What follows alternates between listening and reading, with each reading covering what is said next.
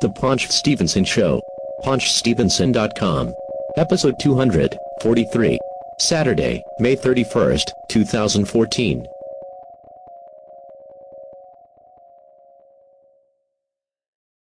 This is The Paunch Stevenson Show, PaunchStevenson.com, episode 243. I am Rob, you are Greg. That's right. And start us off.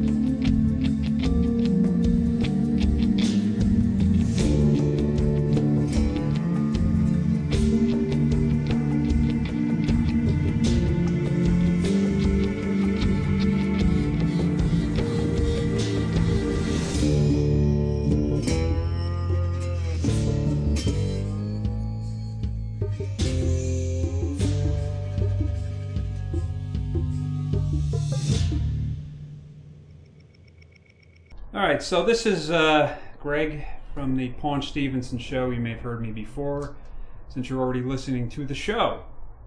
I'm here with our good friend Frankie. Say hello. Hello. Hello, hello. Who's been on the show before. I don't remember what we talked about. I think Atari Lynx, if my memory serves. I just remember being in the stuffy, dusty Digital Press basement. Surrounded by wondrous stacks of old games and consoles that Joe has excess sacked away down there. And yeah, I remember us talking something about the Atari Lynx. Yeah, I'm a big fan of the Atari Lynx. Yeah, I like it as well. So we're here without Rob because we're talking about a show which I've known about for many years, and I never actually watched it, just for various reasons that it was on and I never caught it, and then it got to be like season 3 and I still hadn't watched it, and I was like, you know what, I'm not going to catch up now. I'm just going to wait until it's over with. I don't think you're alone in that. I think a lot of people I think a majority of Breaking Bad, which we're talking about Breaking Bad.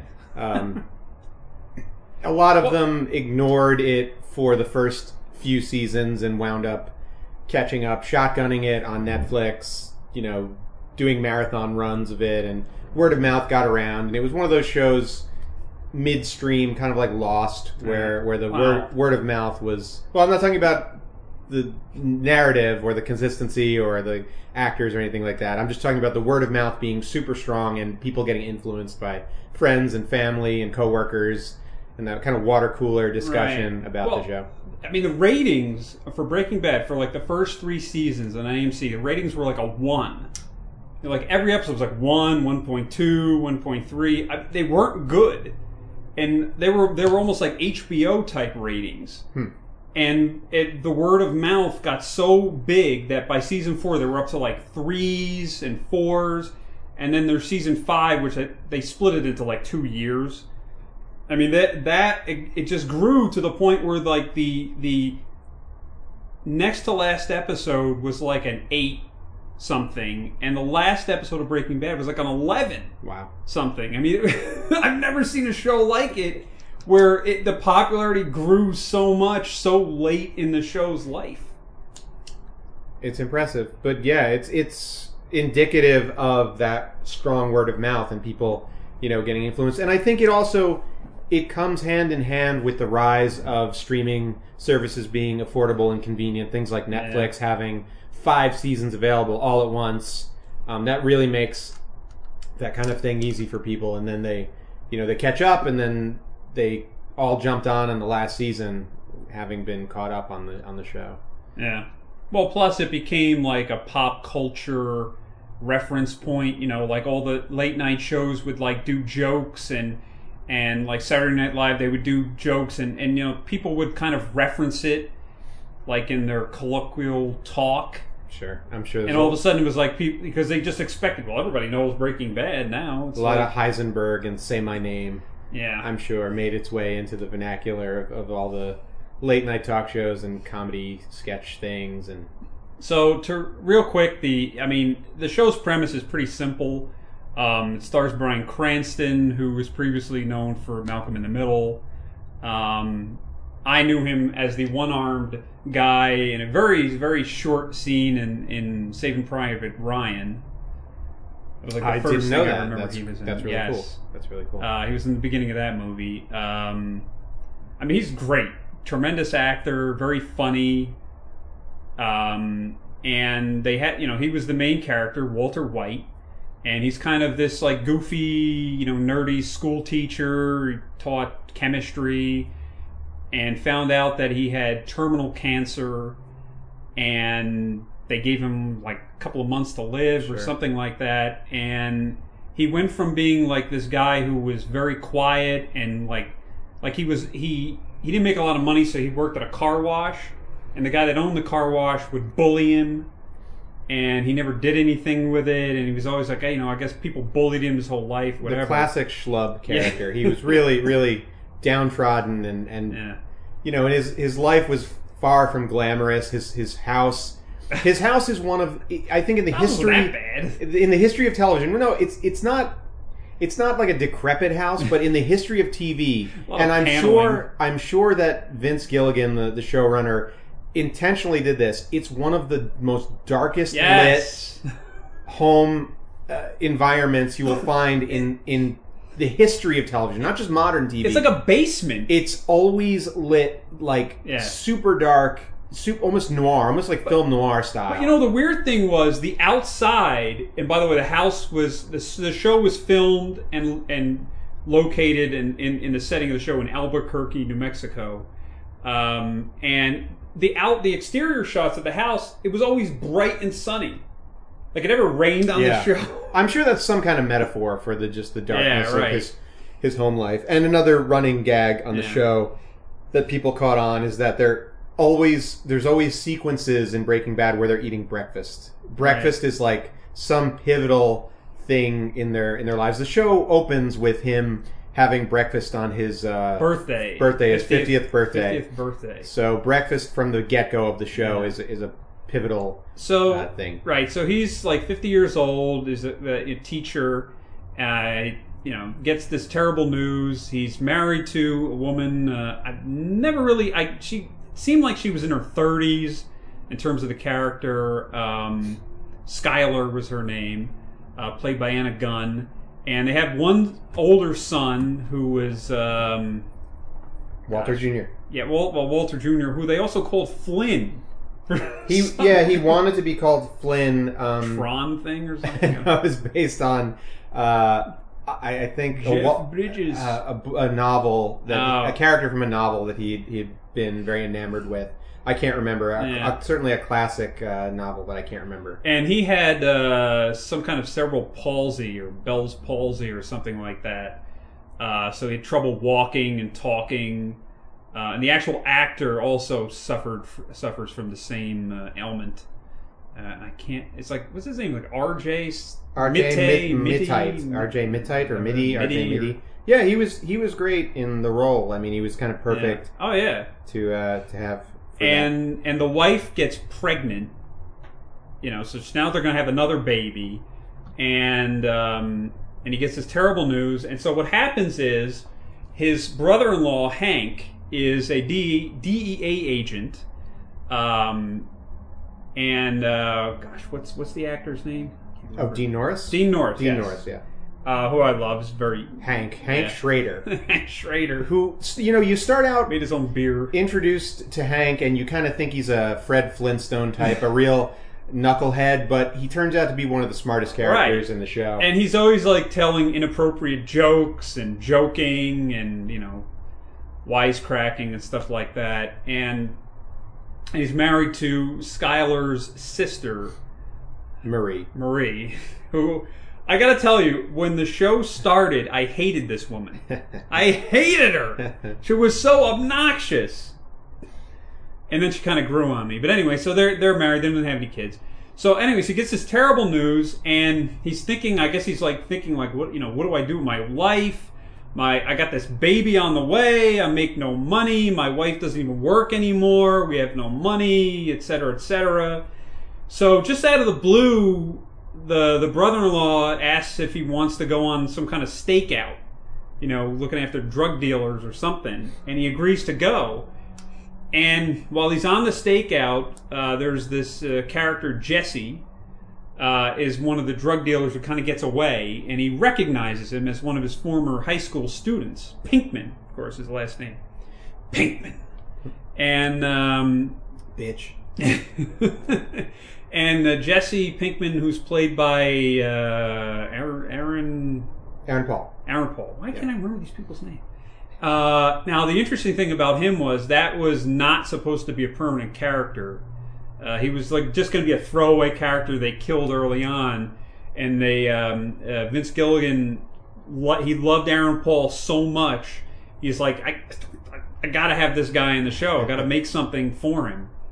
So they eventually, Walter White seeks him out and says, because when he goes in and he sees the layout of this meth lab, and he knowing a lot about chemistry, he says, oh yeah, I'm thinking to myself, yeah, maybe I can do this. And then he sees the cash that they find in the place. And immediately, as the light bulb goes off, and he says, I'm going to make this meth. I'm going to cook it, in a perfect way, because he was also like a perfectionist. He was very anal about his chemistry.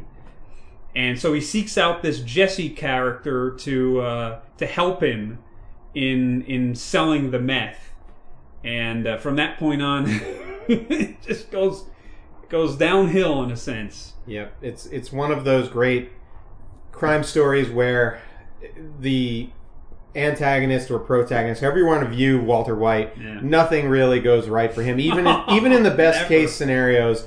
I mean, even when he's up and running with meth labs and making millions upon millions of dollars, there's always something to counterbalance that, to set his path on into the downward spiral, the tailspin. So essentially what happens over the run of the show is this guy winds up cooking more and more meth. They get robbed, they get beat up several times.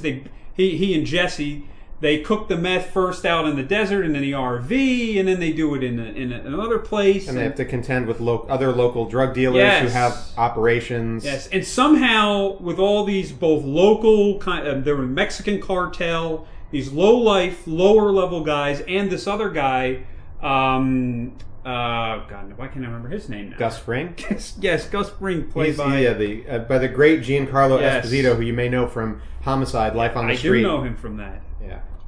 And also Do the Right Thing. Oh, yes. But anyway, so he plays this very, very stoic character where he's like he's like the community leader. He helps out the DEA with fundraisers. He also owns a chicken food restaurant chain, which was Perfect front. Yeah. And, perfect front for a drug operation, running a chicken. Yeah, he's very mysterious. You think he has a family, then it turns out I think he's gay. Yes. Sure, I mean, I think that's implied. Yeah, I don't think it's ever, you never actually see him engaging. But he always talks about his family, and he has his house, but Sure. you never see anybody. Yeah. But, so anyway, so that guy, but all along, this Walter White and Jesse, they fight with each other, then they make up, and then they fight, and all along, while Jesse's trying to stay out of jail, and Walter's trying to hide this secret from his family, somehow they just get more and more and more powerful in the meth trade. Sometimes just by accident. And, they have this thing where they just keep surviving these ridiculous situations where they're almost going to get killed, and then they don't, and then they survive. And eventually, it all breaks down for Walter White. Everybody finds out. And then the brother-in-law finds out. Spoiler alert. Yeah, spoilers. The brother-in-law finds out, and then he comes after him, and then blah blah blah. Well, I think, one of the great Crazy. things, and I've always said this as I was watching the show with friends, is that the show is about a chemist, and really, metaphorically, all the relationships on the show and all the interactions are a lot like chemistry. He has this desire to have a perfect life and a perfect work situation, and he really thinks he can control the unstable aspects of being a drug lord. Yeah. But much like an unstable chemical equation or some kind of mixture, like things can explode at any time, and it does frequently on the show. And lest we forget some of the great supporting cast members on the show, like Bob Odenkirk, Yeah. Oh, yes. who plays Saul Goodman. Saul Goodman. Their super sleazy lawyer who is evidently getting a spin-off show. Yes, coming it's like this, a prequel. Yeah, this next season on AMC, which is, I'm excited for that. So we're going to get to see potentially some more of the Breaking Bad universe expanded, and also the great Jonathan Banks, Yes. who you might know from the old TV show Wise Guy, amongst the many other things in his history of film and TV. But Jonathan Banks plays a enforcer named Mike, who's just fantastic. He's similarly stoic to Gus. He's like Gus's big enforcer. Oh, here comes my dog into the recording session. But yeah, Mike is a great character, very very likable, and a great addition to the show late in the game. Yeah. So, By the way, he has that smell. that The old, Boston Terrier, they all have that smell. that smells like an open bag of Doritos. when they get worked up and all, they have that same smell. Yeah, my Boston Terrier Interesting. has the what's known as in the dog owners community as Frito foot, Is that what it is? where they're after a few days after you give them a bath, they start to smell like Fritos or Doritos. That's Don't right. Hobart, don't lick the microphone. It's fine. The Mike guy is very, he's like this killer. Yeah, he's total enforcer / hitman / jack of all trades and you could tell he'd been he was previously in law enforcement, retired, but I mean it seems like he even has like military special ops training. He's so effective. And he's like 60 years old. Sure, yeah, and that's We're talking about Mike, so he was the main character, like the Saul Goodman character, Odenkirk. He was like the, the scummy 1-800 lawyer guy, who also doubled as a money launderer. amongst other things. Yeah. And then, of course, at the end there, he had this like cleaner guy who would make you disappear. Oh, Well, right, not kill you, but Played by Robert Forster. yeah. And he actually was a vacuum cleaner guy. Yes, vacuum cleaner salesman. And Saul Goodman's like, I can't believe you actually got vacuums in here. Yeah. So, yeah, I mean it's one of the great shows of the past decade, and it, unlike so many other shows that had uniquely polarizing endings or kind of went off the rails in the later seasons, it maintains a really even consistency, and the ending was almost universally adored by fans. It wraps everything up the way that you would want it to and hope it would. It's great in nailing that. Yeah, what's funny about the show is it's not gruesome, because they really couldn't do that on AMC. They couldn't really get gruesome. And it's not ultra violent. Wait a minute, you're talking about the network that's Walking Dead, where people like get eviscerated with True. samurai swords. But Like they're already dead. Yeah, most of them. No, except for poor Herschel. By the way, is his head still going, you think? Probably. I don't know if they executed the head. But even amongst all that, I laughed at like almost every episode. It was hilarious. I mean, Aaron Paul is hilarious. It definitely has a dark comedy vibe in the way that like a Coen Brothers film would. And Cranston, in so many ways, was very similar to his kind of Malcolm in the Middle guy, where like the littlest things would annoy this Walter White. guy, and I mean, he was just like you think like the most mundane things, and would just enrage him. And that was his fatal flaw. That Yes. so many mistakes he made were based on his like easily tripped perfectionist Yeah. attitude. And I'm actually like trying, like sitting as he sits kind of like hunched over, and when he gets angry, he's like hunches over. And here's a funny story. I didn't get a picture of this, but on Saturday, I did that bike ride that I do, Sure. all the way down the shore there, and we stop at the bars and everything. So at the end, where I ended it, at night we go into this bar in Belmar. And I'm eating dinner or whatever, and I'm sitting there. I look over, and I did like a triple take. There was a guy at the bar who, I'm not kidding you, had the exact Walter White look. I'm so pissed I didn't get Pork pie hat. He had the black hat. He had the reddish goatee, bald, completely shaved head, Yeah. and the glasses. Nice. I don't think it was Bryan Cranston. I'm sure everybody, probably walked up to him and said, "Hey, Heisenberg." I was just like, I said to the other guys, was like, what, what do you think the deal is with this guy? I don't Halloween know. costume that he decided not Middle to of take May. off all year. Well, I mean, it was sort of like, like people like that look like Elvis. Yeah. Well, Bryan Cranston may have made that look in vogue to bald guys who have goatees. They All right. they go out, get the hat, and it's a look, it's a thing. Yeah, I mean, I'm trying to think what else about John Breaking Bad? Larroquette was on the show briefly. I mean, not John Larroquette. No, like John Delancey. John Delancey, Q Yes. from Star Q. Yeah. Oh, his Gosh. season. Here's a little Easter egg. If you're going through, I believe it's season 3 of the show.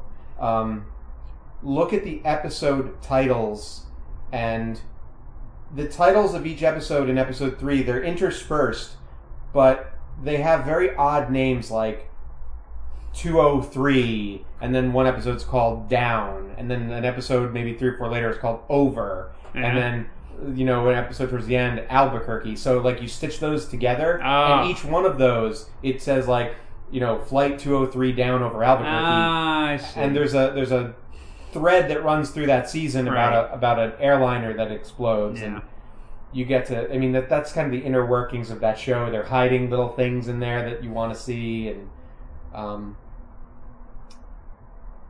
and they're very clever about that. There's a lot of stuff upon a rewatch that you pick up that you might not have the first time around. Yeah, I don't know if I'll watch it again as I did. Basically, so essentially I went onto Netflix and over like a 2.5 week period watched every episode. It's like 60 something. And I mean, it was riveting. I just I figured, all right, this will probably take me a couple of months. And then it just was like, all right, I would watch one and I'd be like, I gotta watch the next one. They pace them in a way where the endings want you desperately to, go right to the next episode. Tune in. Yeah. They make it, they give you not so much cliffhangers, but they give you like a driving need to see what happens next. So, I guess when you think about the character, the Walter White character, he has this relationship that they have with this Jesse guy, which was clearly father-son, I think. No, most definitely. And it's interesting because his own son was handicapped, and so I don't know if he felt like he would have this relationship with him. He really couldn't because of the disability, so he went with this other guy. It's interesting because in many periods of the show he wants to kill him. Yeah. Jesse Pinkman, but then he saves him and wants to kill him again, saves him again, and then they save each other, and that's part of the dynamic. And then also the sense that he was this man, and the other part of it is when he was younger, he was interested in this woman who eventually married a friend of his, and the three of them had put together this company. I don't even know how to term the company. It was seemed like an Apple. Yeah, or maybe like a biochemical research. Yeah. They don't get into the nuts and bolts of what the Gray Matter company is. Yeah, but it's probably a Apple style. Yeah, like a Google, like an Sure. Apple kind of a thing. And apparently he got so angry at some point that about the relationship not working out that he basically left for nothing. I don't know what they paid him, like $5,000 or something. They bought him out for a pittance, but it was enough for him as a young, working guy that it set him up for a little while. But, and so now but not billions of dollars. So like 25 years later, they're billionaires, and this guy has been watching their stock like every year since, and it developed this like psychopathic, rage against them. And without spoiling anything, very funny. We do get to see some retribution at the end of the series. In a sense, yes. Yeah. One thing I really like about the Walter White character is that he's egocentric in a way that he believes that all of his beautifully crafted lies are believable, but it's obvious to the viewer that his family and friends and everybody, he tells these like really, really dynamically crafted lies to, cover up what he's doing. Almost nobody believes him. No. But he's so convinced that he's so much smarter than everybody that he can pull this off. And but not only that, he doesn't believe that he's a criminal. Like he's almost like he's like shocked that when his wife finds out that she's angered by this. He's like, what? Yeah, well, it was, in his mind, it was all for his family. Yes. Everything that drives Walter White is ultimately the end game is to make sure that his family is financially well off, and even though he destroys them in the end. Sure, it does, but if you watch the show, there will be retribution, in almost every aspect of the show wraps up in a way that's. I mean, there's some real serious tragedies towards the end, but then, things work out as well as they can in how it tailspins. So, at the Chiller Theater last year, you met Mark Margolis. Yes. Who I know as Mr. Chickadance from Ace Ventura.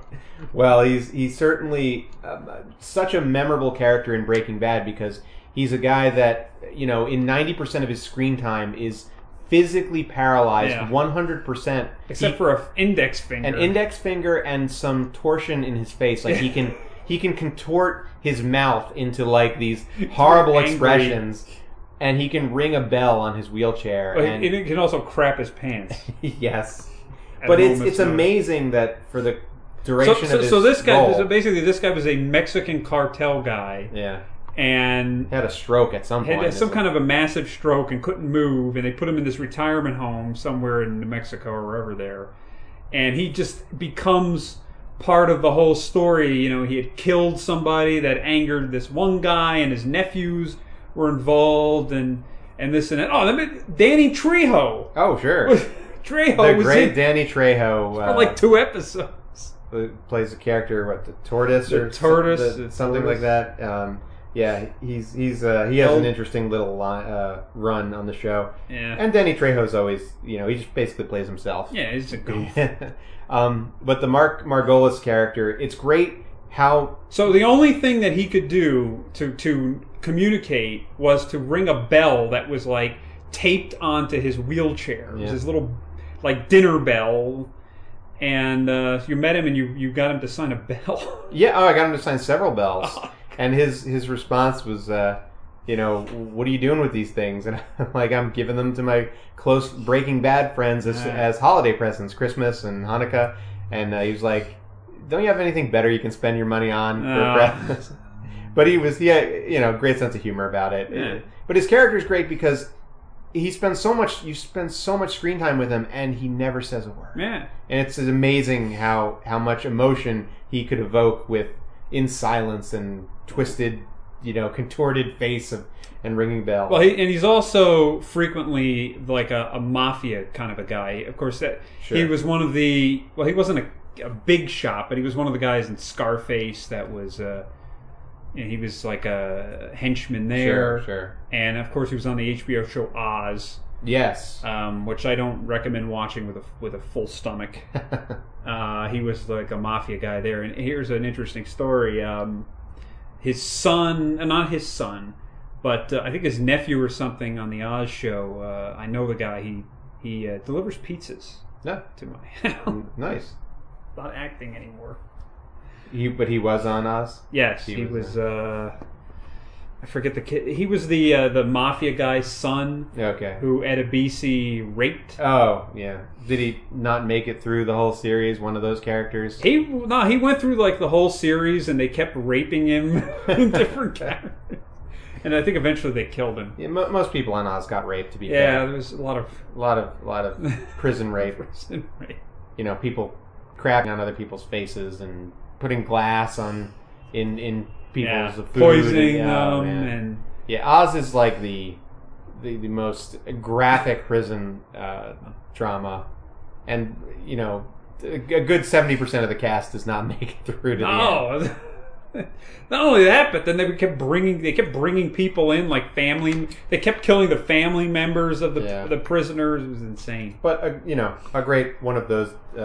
Yes. Is it a Dick Wolf show or Tom Fontana? I don't know, All of those that closely knit universe of Law and Order, Homicide, Oz. I believe they all exist in the same universe. They all have like crossover. Was Detective Munch ever on Oz? No. I think Oz is separate because Is it that's separate?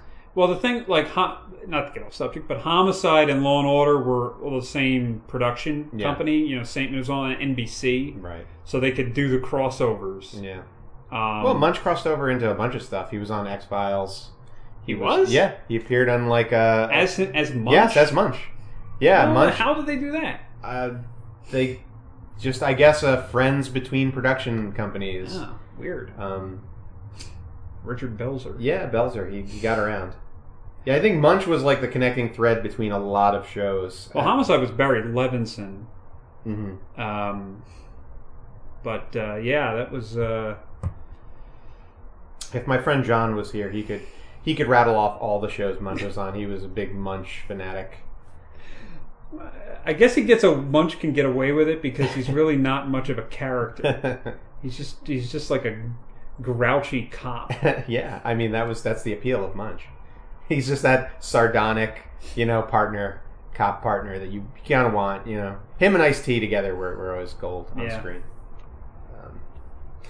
But speaking of gold on screen, practically the entire cast of Breaking Bad was really always chewing up the scenery. Lots of stuff. I mean, a lot of people through the course of the show, a lot of the fan base really did not like Skylar, his wife, but by the time you get to the end, you have to be sympathetic.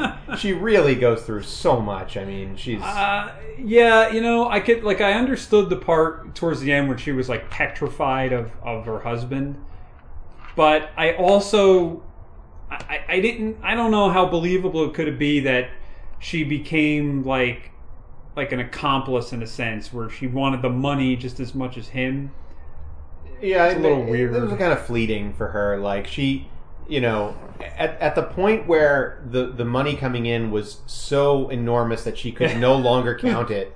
They had like an entire storage locker, like on not Pawn Stars, on Storage Wars, where they open it up and there was literally shipping pallets full of cash that were stacked almost as high as the ceiling, and it's just like at some point, how much is too much? How much is not enough? It's insane when you get to a point of no return where it just keeps coming in. Where do you stop? Well, again, the Walter White character wanted like an empire. He wanted to outdo these two colleagues that had become billionaires. He wanted to outdo them, and that was part of the drive there. And of course, the other there's so many like goofy things about the show.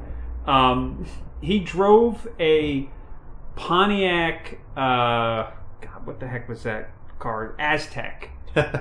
Yeah, for a majority of the show. which was like the biggest, ugliest hunk of junk car ever made, and it was like lime green. It was a color that General Motors definitely didn't sell. But it's funny. It's like one of those cars you never see, but it was like so much him, and it kept getting crashed, and he kept fixing it. Until eventually he just gets like a Chrysler 300 or... Yeah, he bought like a muscle car. Yeah. Another great character on the show was played by David Costabile, Gail Boddicker. Yes. One of his... He's set up with Walter White as his lab partner by the drug lords, and eventually they want Boddicker to take over. And that character, he's really memorable. He's a kind of a emotional student of Walter White's. He's aware of his work, and he kind of falls in love with him almost. In terms of an admirer. Yeah, a super fan, a Walter White super fan on the show, and he has some great scenes. And there's a video of him you can find on YouTube doing a karaoke number that they produced the entire thing. You only see it for like a moment on the show, but you can see the entire karaoke video if you go on YouTube and you look up Gail Boddicker karaoke.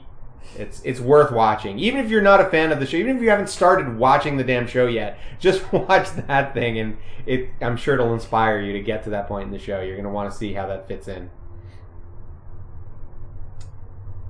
So, what was your full thoughts on Breaking?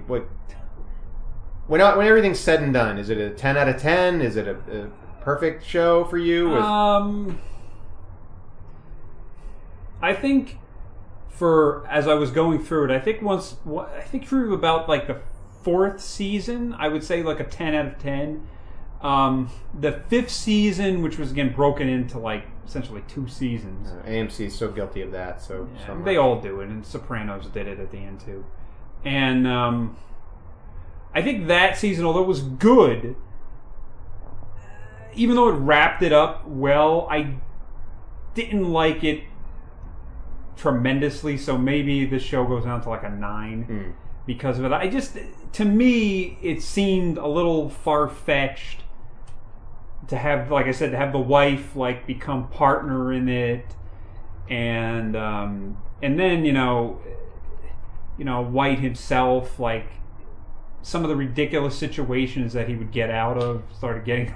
I suppose in the last season it starts to get very dangerously redundant in certain parts where they're kind of retreading like him flip-flopping on his ideas. But I mean, to me, I think I'm similarly in like the 9 out of 10 situation, and not because of any severe dip in quality. It's just that something about the show, I adore it, and I think it's wonderfully consistent from start to finish, and that's one of the reasons I like it so much, is that it never really trails off into like a terrible season. You don't get like there were some seasons of shows like The Sopranos or Lost or House or these great serialized shows with great characters and great casts where it just becomes a chore to get through. I kind of feel like I'm there with Mad Men in this final season, where it's like I really like the characters and I want to see where it goes, but it's becoming a task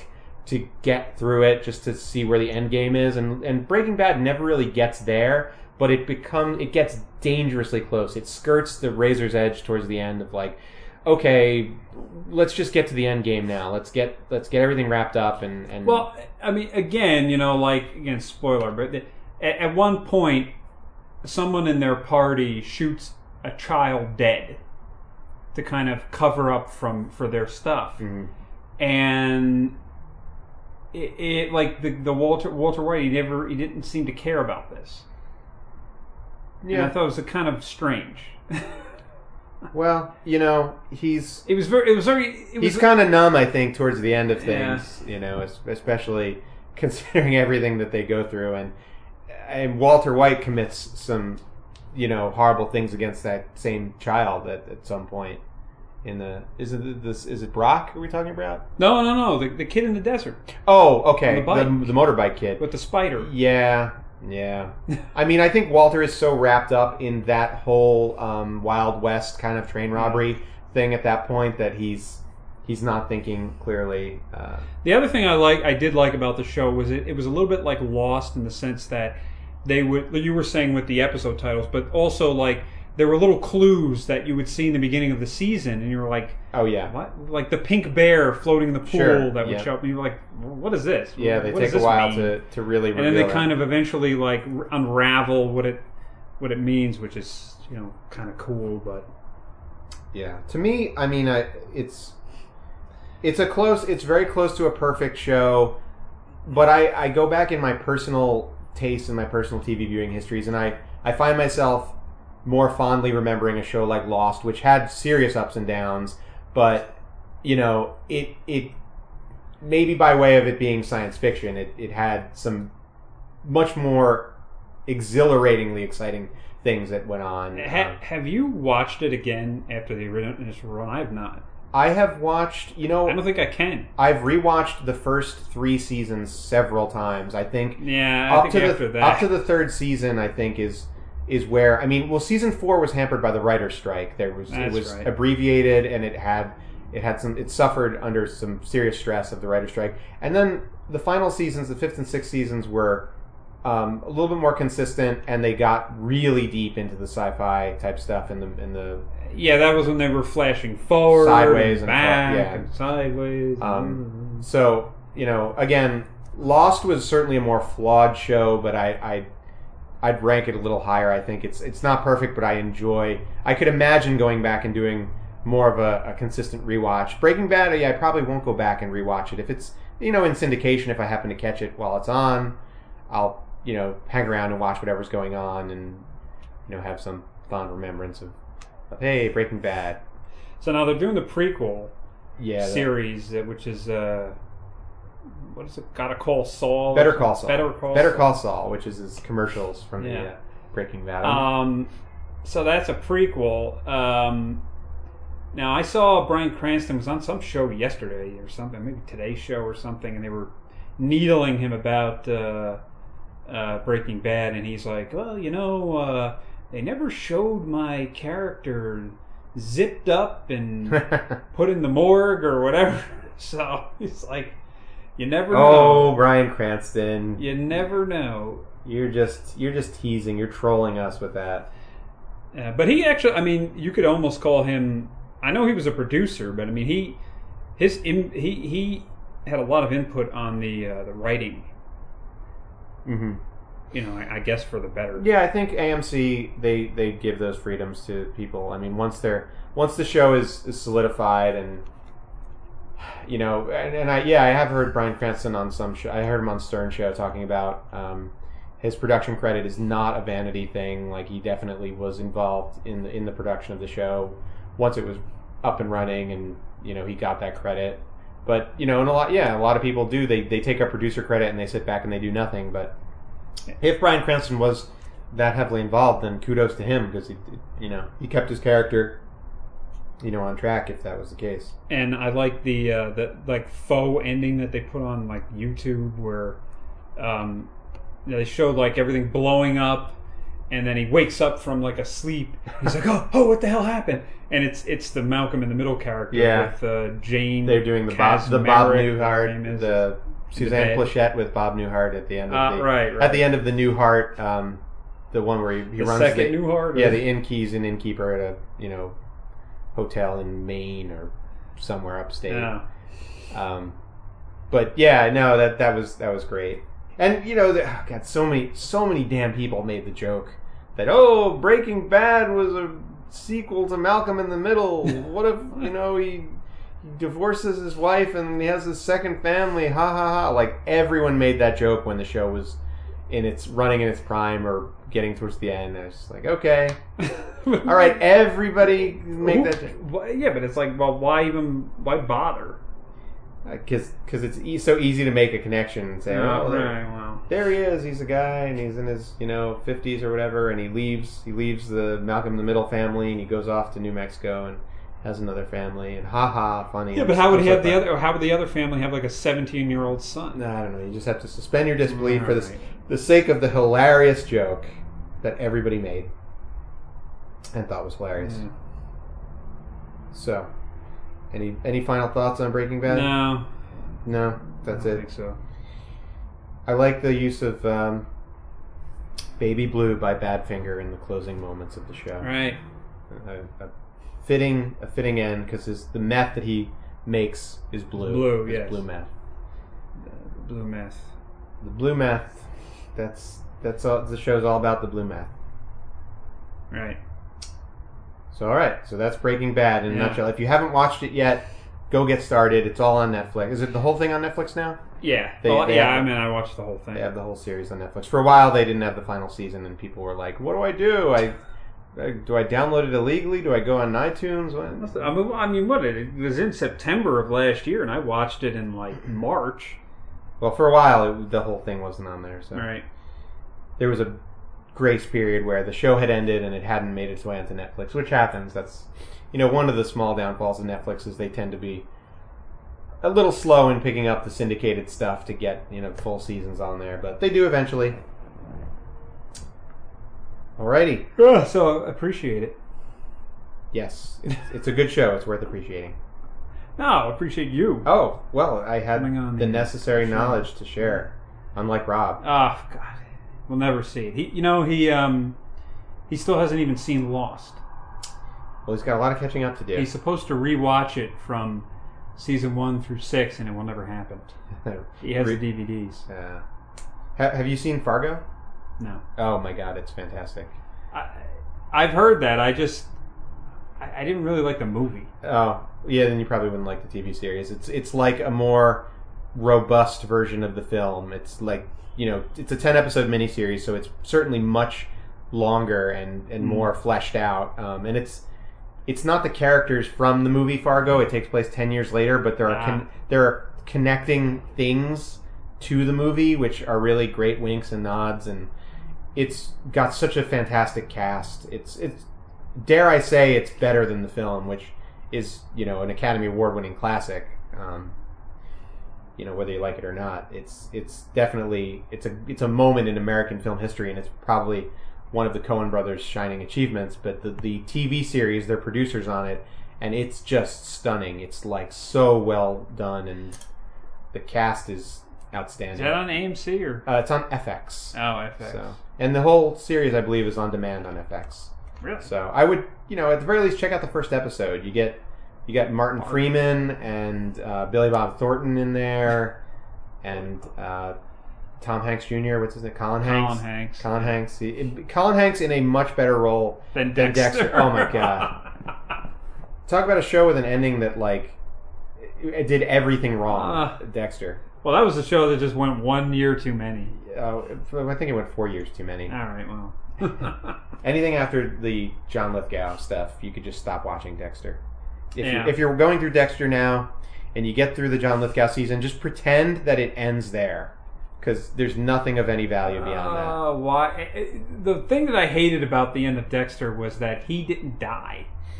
Like, he deserved to die the most and didn't die. It would have been great if he was, they showed him on that lumberjack thing, and a big log just fell on him and that would have been funny. crushed him like a big Looney Tunes character with his arms and legs splayed out under the log. Oh well. Oh well.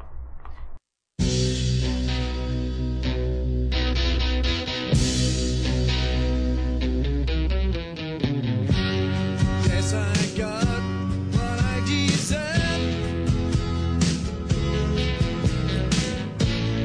Kept you